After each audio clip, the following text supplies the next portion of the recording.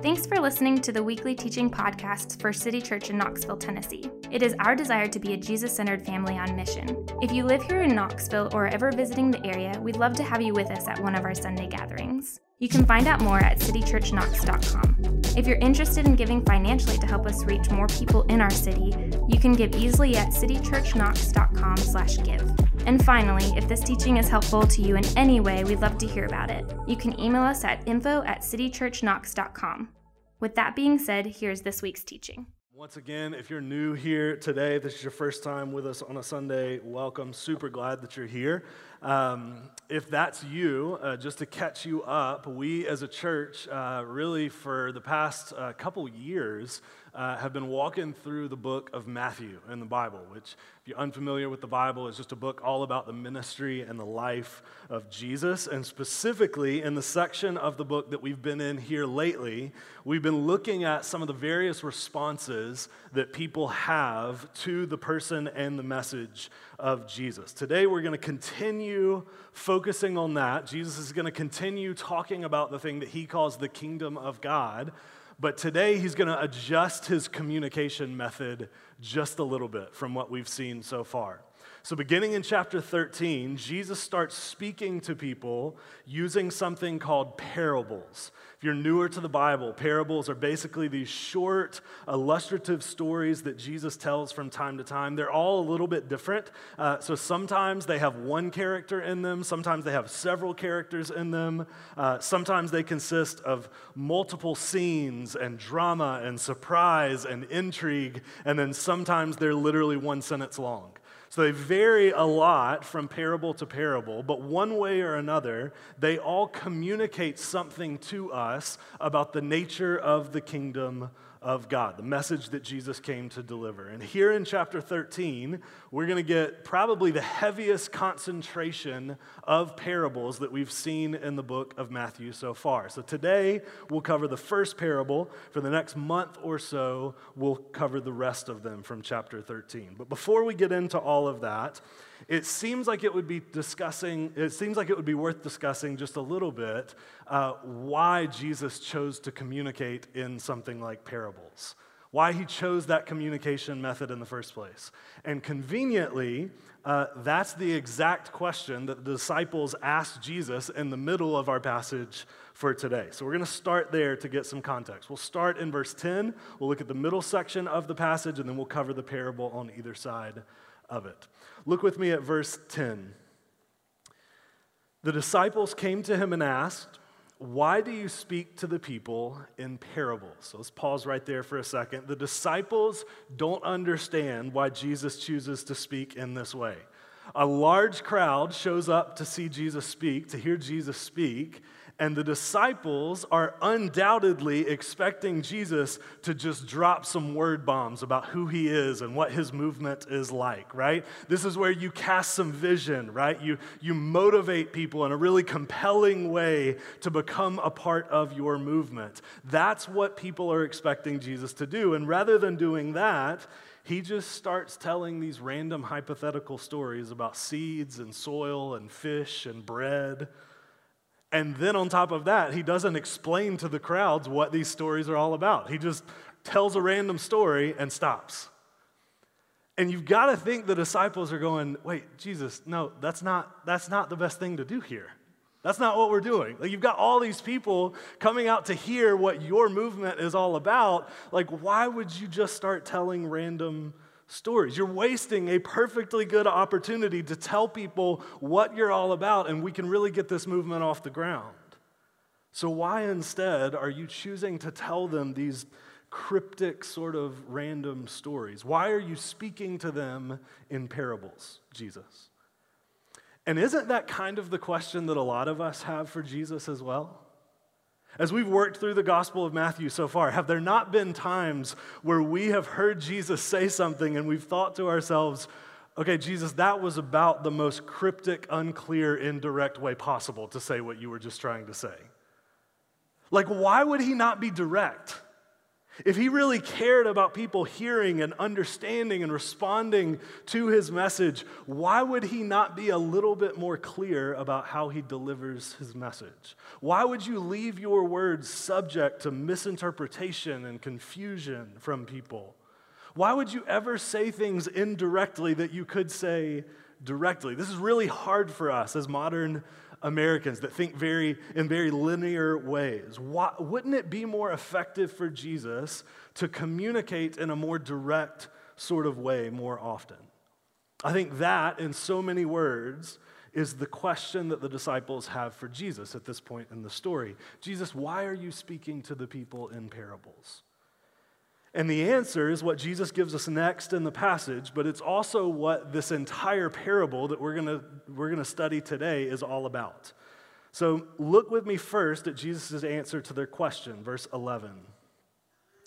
He replied, here's why I speak to people in parables, because the knowledge of the secrets of the kingdom of heaven has been given to you, the disciples, but not to them, meaning the crowds, everybody else who was gathered around him. He said, whoever has will be given more, and they will have an abundance. Whoever does not have, even what they have will be taken from them. This is why I speak to them in parables. Though seeing, they do not see. Though hearing, they do not hear or understand. Okay, so here's our answer. Jesus speaks in parables because people receiving his message isn't ultimately about how direct or clear he is.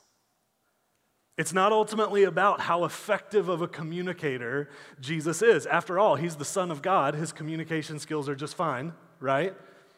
It's not ultimately about how direct or indirect he is. After all, he communicated several things clearly in his life on earth, and people still rejected his message just the same. At the end of the day, people's receptivity to Jesus' message is not about his communication style. It's about the condition of their hearts. It's about the condition of their hearts. How many people respond to the good news of the kingdom depends entirely on whether or not they have the ability to hear that message for what it is. Which explains why Jesus ends so many of his parables with that famous expression, if you have ears, let them hear. Now, Jesus continues to unpack this idea by quoting from the prophet Isaiah in the Old Testament.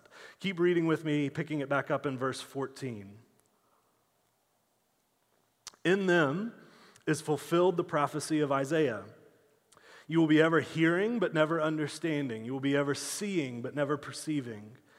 For this people's heart has become callous. They hardly hear with their ears, and they have closed their eyes.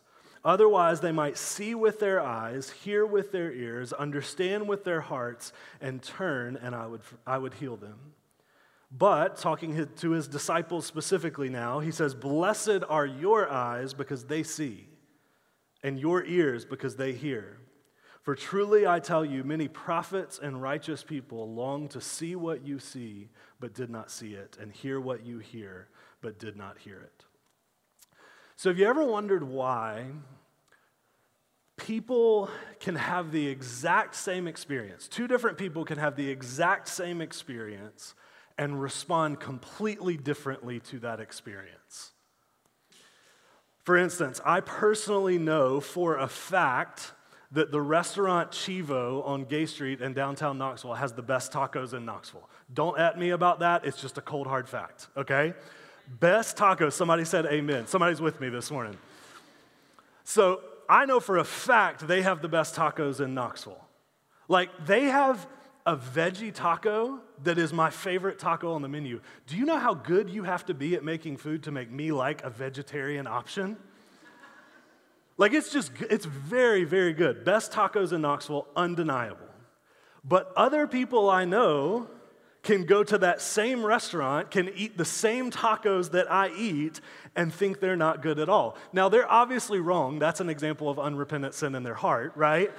Like, we know they're wrong, but still, that is their genuine response. That's their genuine opinion of that restaurant.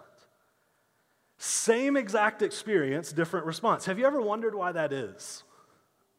How can that happen? How can two people experience the exact same thing and have completely different responses to whatever it is? I would say it has every bit to do with the condition that each person is in. Each person comes to that table, pun intended, right, with a certain set of expectations and assumptions about what a taco should be and what it should taste like. The state or condition that we are in often dictates our receptivity to certain things. Now, even though the stakes are much higher than tacos, it's certainly similar with the message of the kingdom of Jesus. People come to Jesus' messages with all sorts of expectations and assumptions about what the kingdom of God is going to be like and not be like. And often those assumptions tend to dictate how they respond to that message.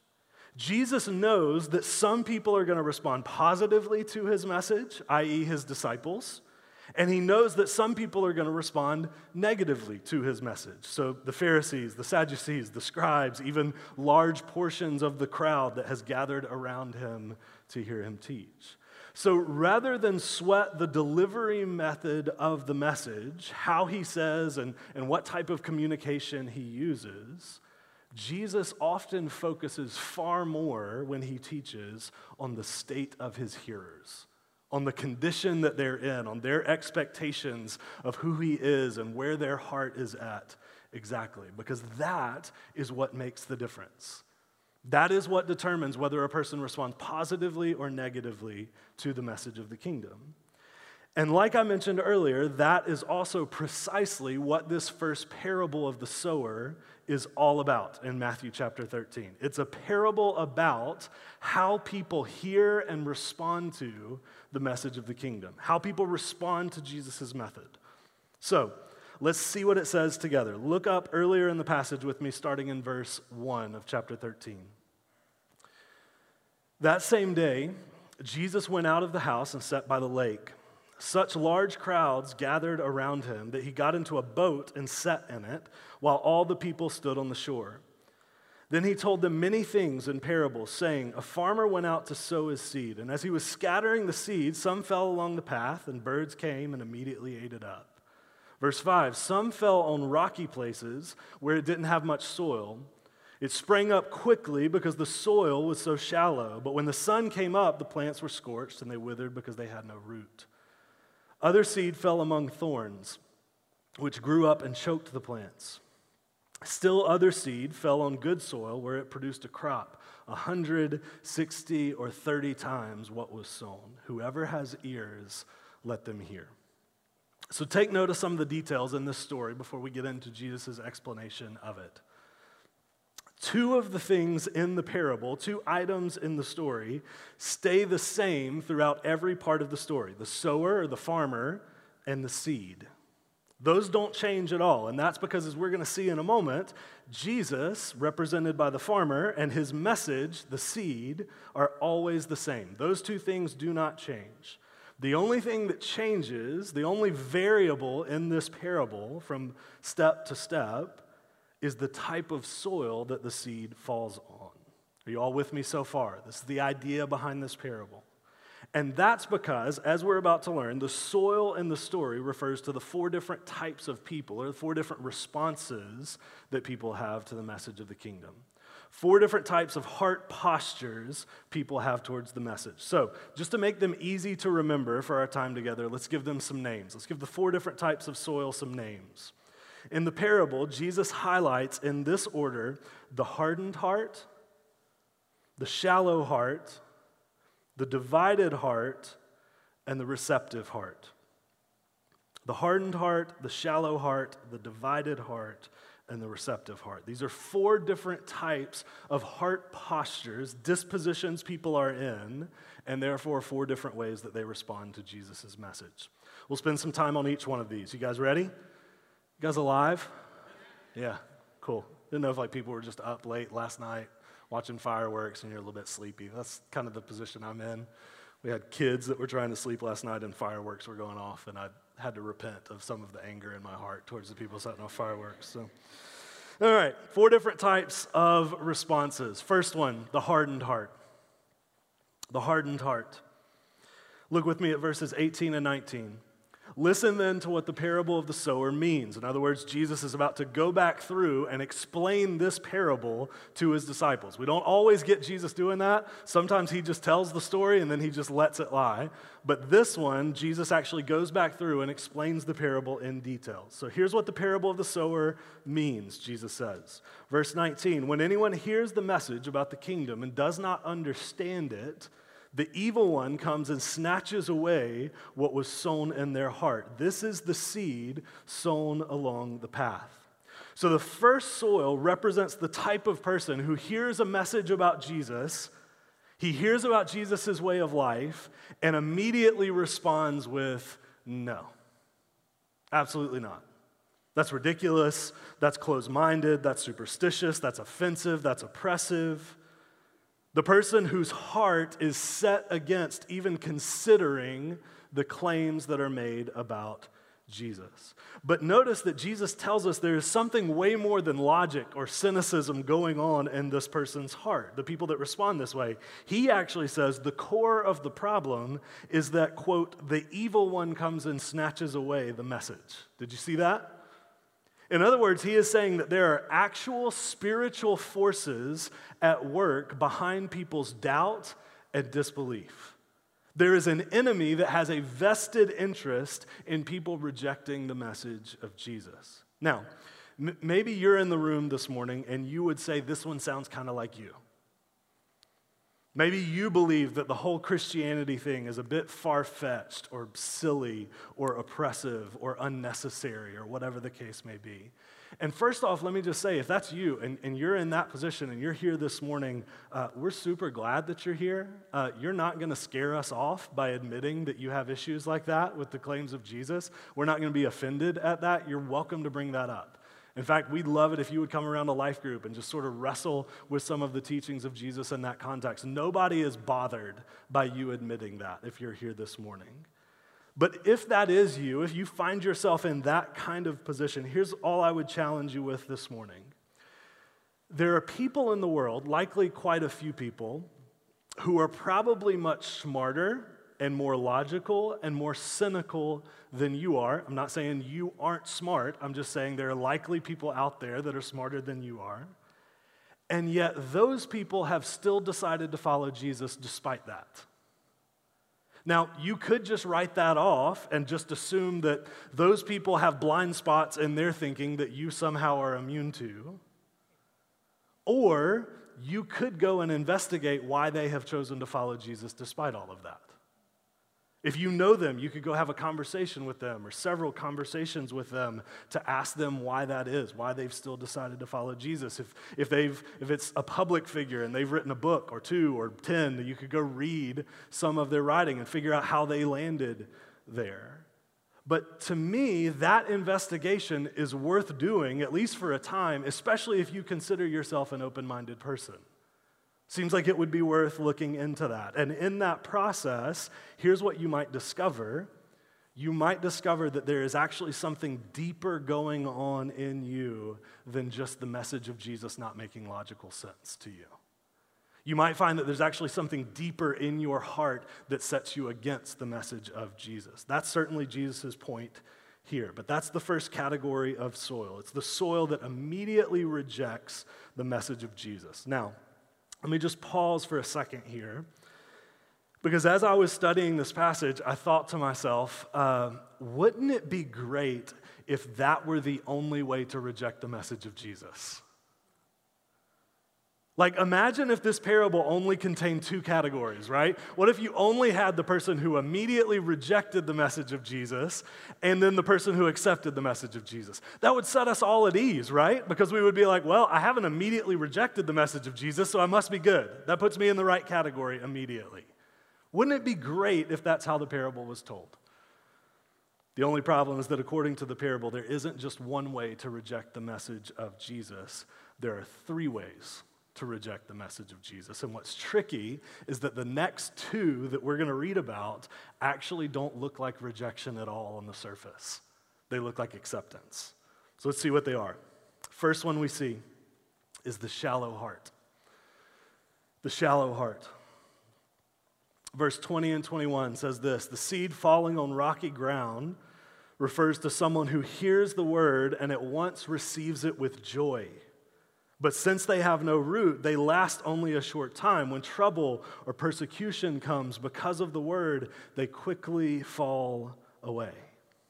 Okay, so at first, this response, this second one, looks polar opposite from the first one, right? The first person immediately rejects the message of Jesus. The second person actually receives it with joy, it says. Not hard-heartedness, but excitement and eagerness. This person hears about Jesus and they post it to their Insta stories immediately, right?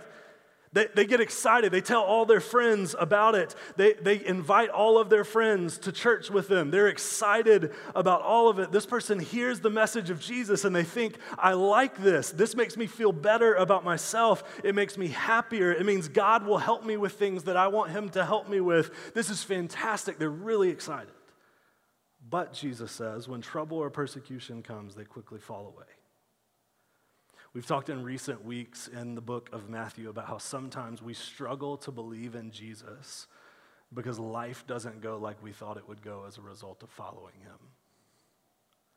All of a sudden, we start experiencing trouble, persecution, suffering, opposition.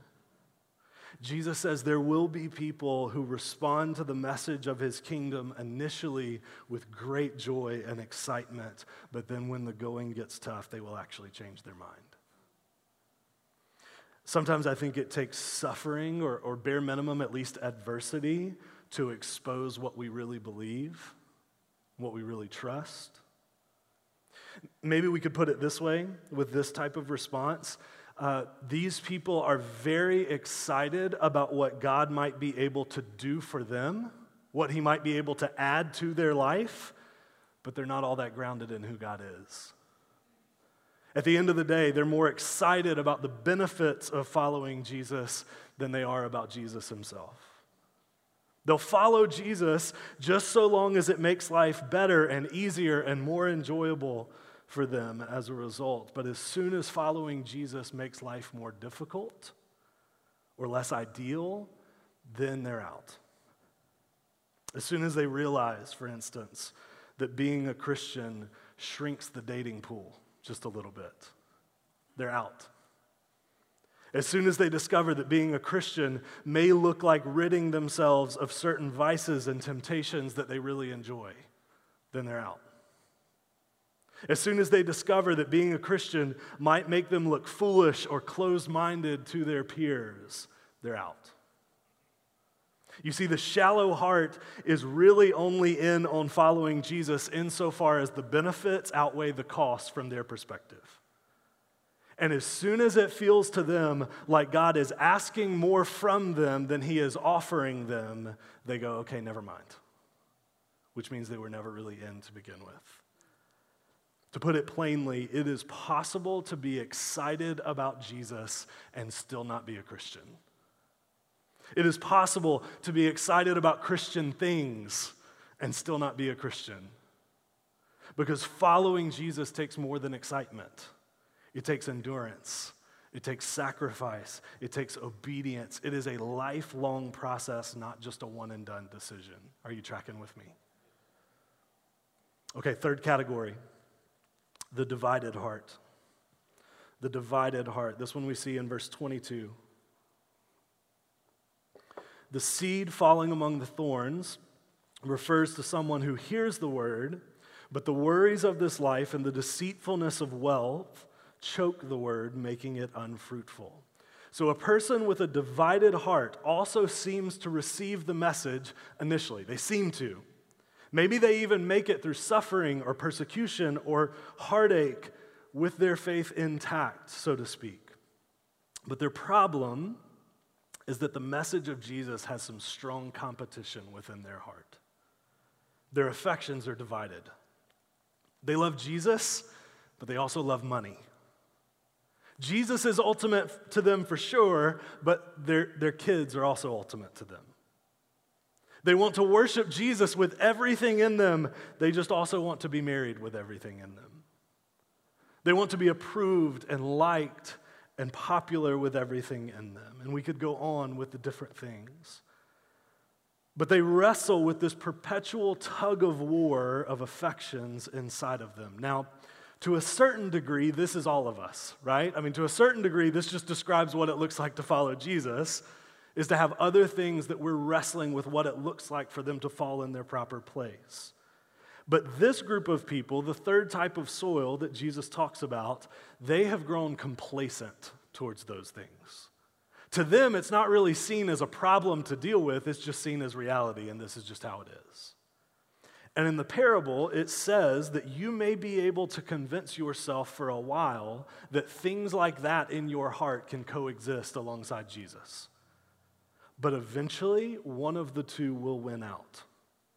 Eventually, those other things won't just be competition for our relationships with Jesus, they'll become replacements for it.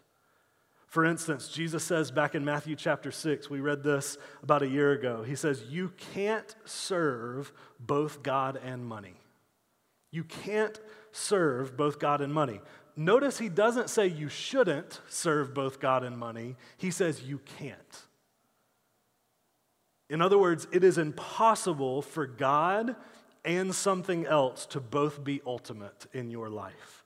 Eventually, life will force you to pick what is most important to you. And Jesus is saying here that when that day comes for people with divided hearts, they will choose the worries of this life and deceitfulness of wealth and leave Jesus behind. Now listen, my concern with this one is not just that some of us might eventually choose those things over Jesus. That's certainly a concern, but it's not my only concern. My concern, rather, is that some of us may have already done it and don't think we have. Think about the language Jesus uses in this passage. He says, the deceitfulness of wealth. Do you know how to know that you've been deceived? You don't. That's the nature of being deceived, right? Usually when you're deceived, you don't know until it's too late, until the damage is already done. I think we, especially in America, especially in the Bible Belt, I think we are really good at convincing ourselves that things that we love are not interfering with our relationship with Jesus, when maybe they are.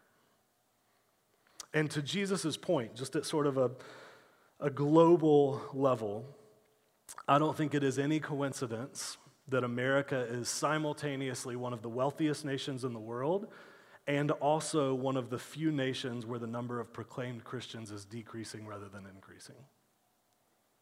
Jesus would say that those two things are likely related, that many of us are being, quote, choked out by the worries of life and the deceitfulness of riches.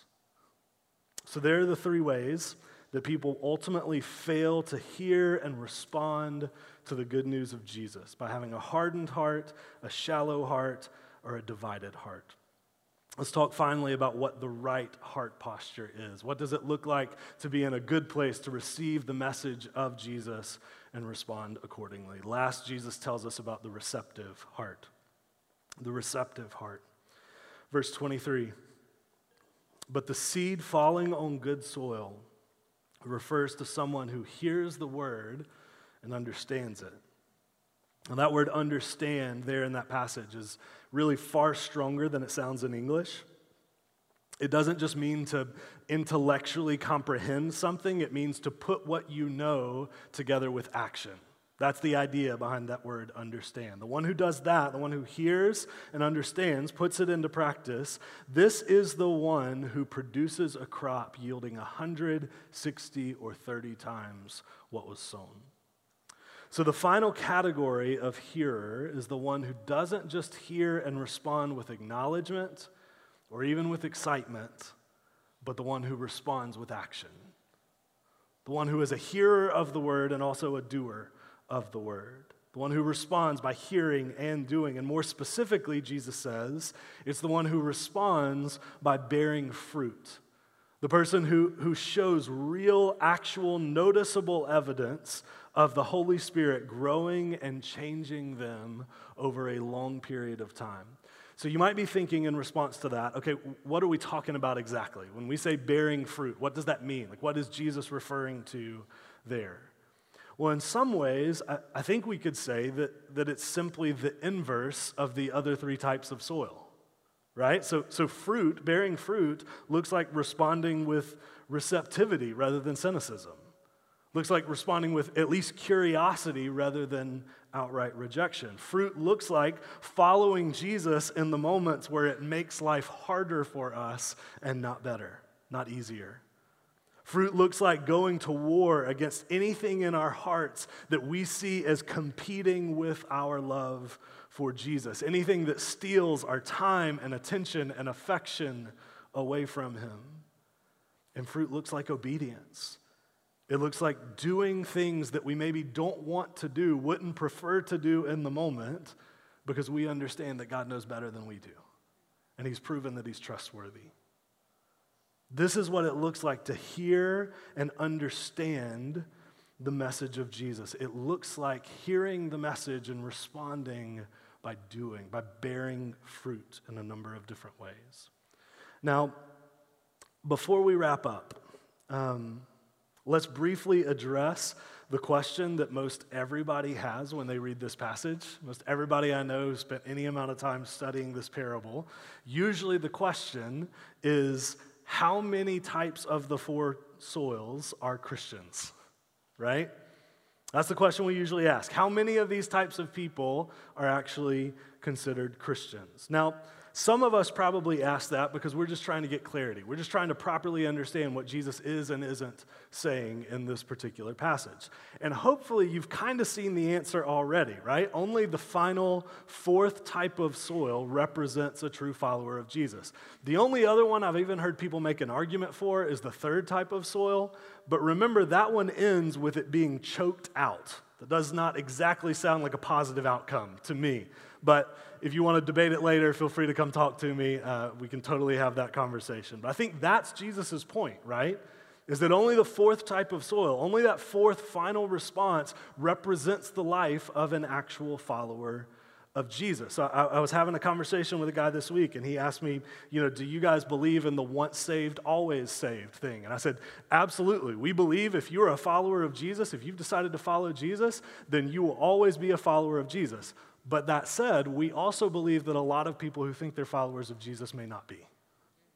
And I think there's tons of evidence for that in the New Testament as you read through it. And so we would say, ask the question, what am I trying to answer with that statement? Because I think a lot of people also ask that question from a really personal place. They're not just trying to understand the passage better. They're actually coming from a deeply personal place. Because I think some of us hear the way that these three types of soil get described, and we get a little bit nervous because maybe one of them sort of sounds like us, sort of sounds like where we're currently at. So we ask the question in response to that, okay, but wait, can't you still be the second type of soil and still be a Christian? Can't you be the third type of soil and still be a Christian? Because deep down, maybe there's part of us that wants to know if we can stay exactly where we're at and still have a relationship with Jesus. Like, what's the threshold exactly? What's the bare minimum I can do to still get eternal life? I think that's the question that a lot of people tend to ask. And if that's you, I'm not mad at you. I would challenge you not to think about your relationship with Jesus that way. And for that matter, I would challenge you not to think that way about any meaningful relationship that you have.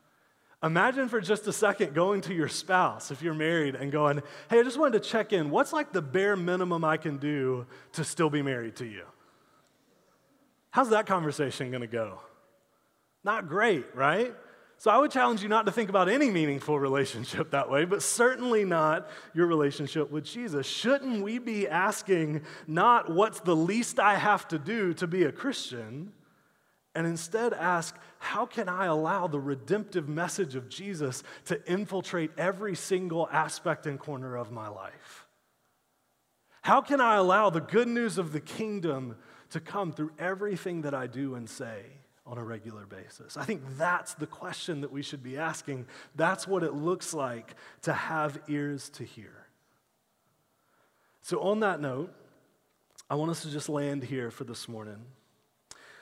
As I was thinking through this teaching the past few weeks, there's one thing that I was very nervous about as a result of working through this passage.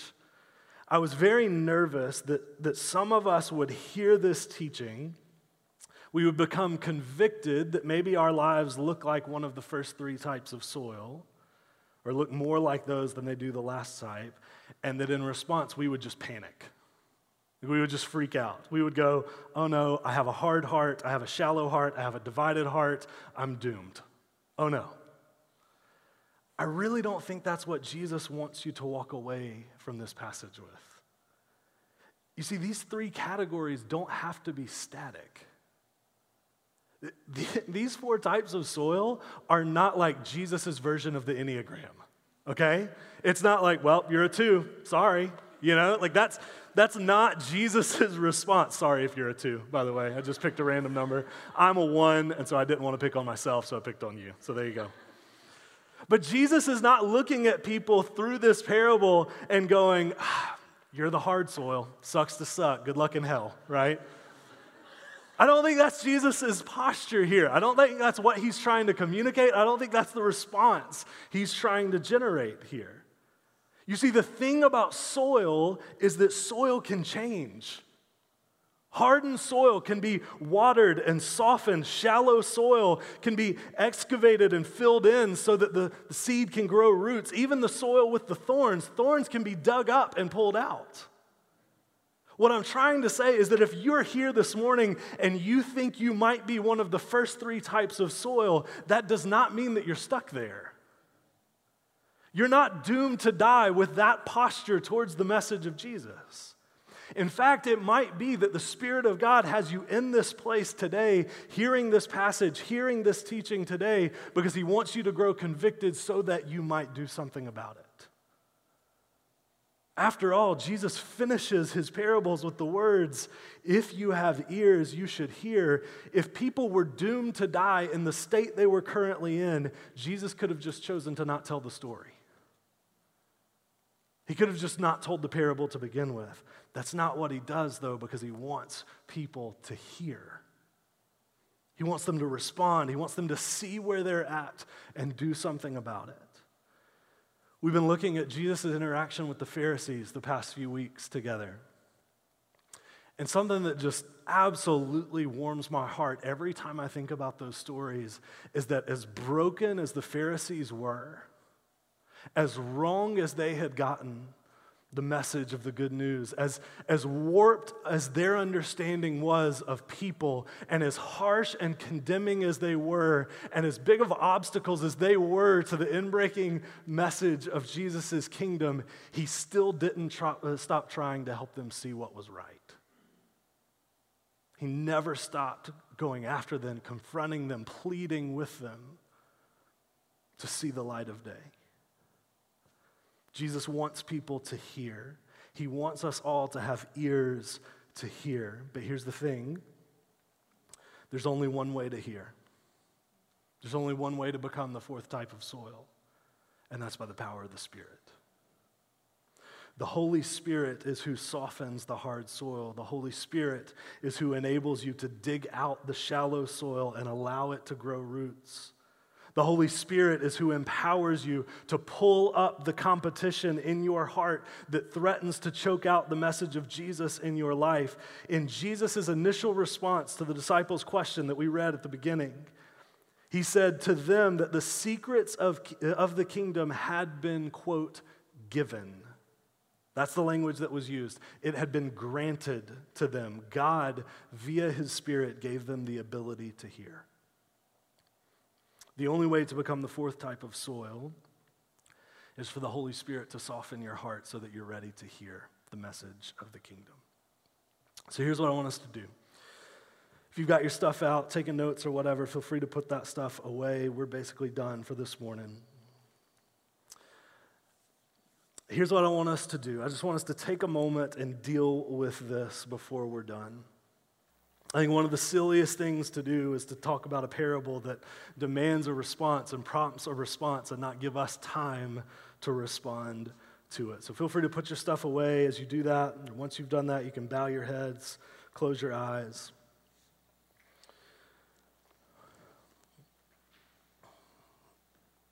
And once you do that, With every head bowed, every eye closed in the room, I just want you to ask yourself, and also maybe ask the Spirit of God, one simple question. Just one question. I want you to ask the question, do I have ears to hear?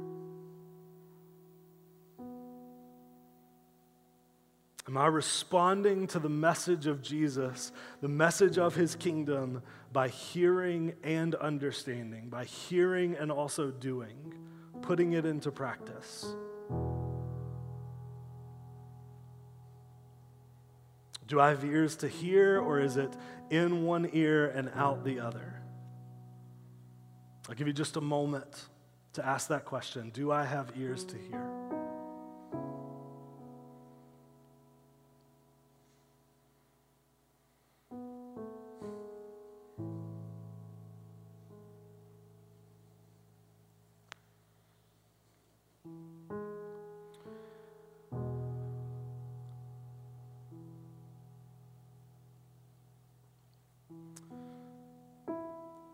Hope is for a lot of us in the room, the response to that question is yes.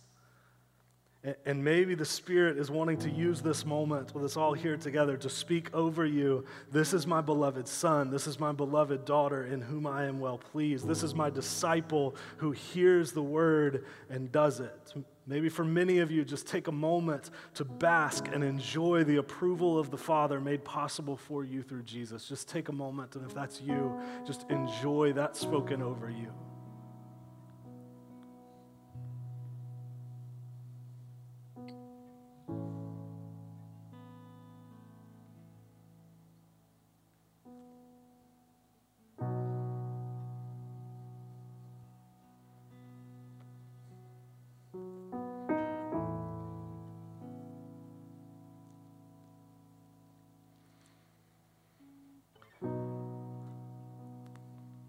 And then maybe for others of us, maybe the answer to the question, do I have ears to hear?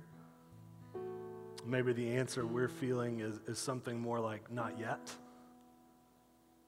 Not at this moment, but I truly believe, like I said earlier, that the follow-up to that response from the Spirit of God is to say, but I want you to. I want you to have ears to hear. I want you to be a part of my kingdom, not just in name, not just in word, but in deed. So maybe he wants to use this moment, this passage, this teaching right now to grant you those ears to hear, to give you the ability to hear and respond to the message of Jesus. So if that's you, if you feel like he's saying that to you right now, I just want you to say back to him out loud, quietly, to yourself. It doesn't even matter. I just want you to say, I want it too. I want to hear too.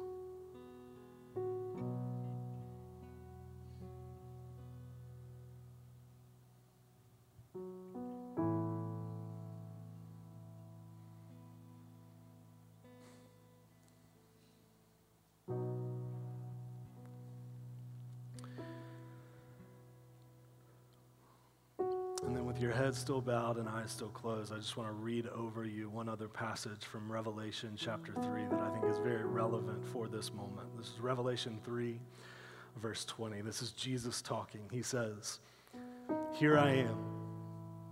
I stand at the door and knock.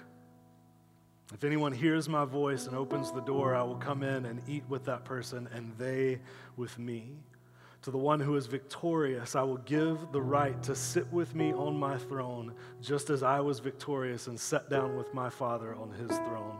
Whoever has ears, let them hear what the Spirit says." Father, would you give us ears to hear? Would you help us to respond? We ask this in your name.